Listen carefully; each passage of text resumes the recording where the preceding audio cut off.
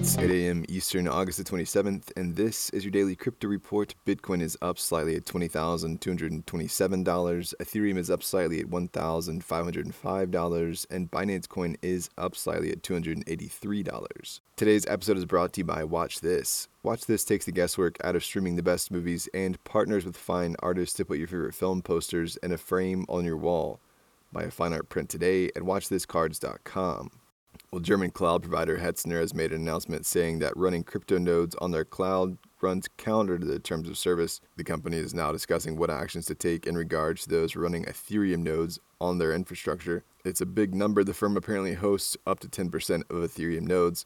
The announcement was made via Reddit.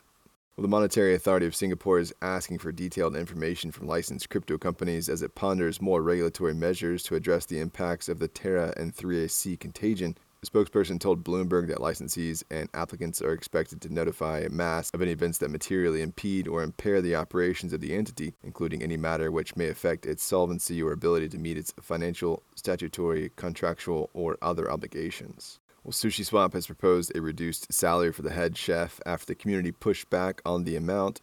The to-be-voted-on proposal reduces the salary from $800,000 to $500,000 and also reduces the sushi bonus incentives. The company will also have to re-vote on who will be the head chef in order to confirm community alignment. John Howard was previously elected and will now face re-vote or confirmation vote.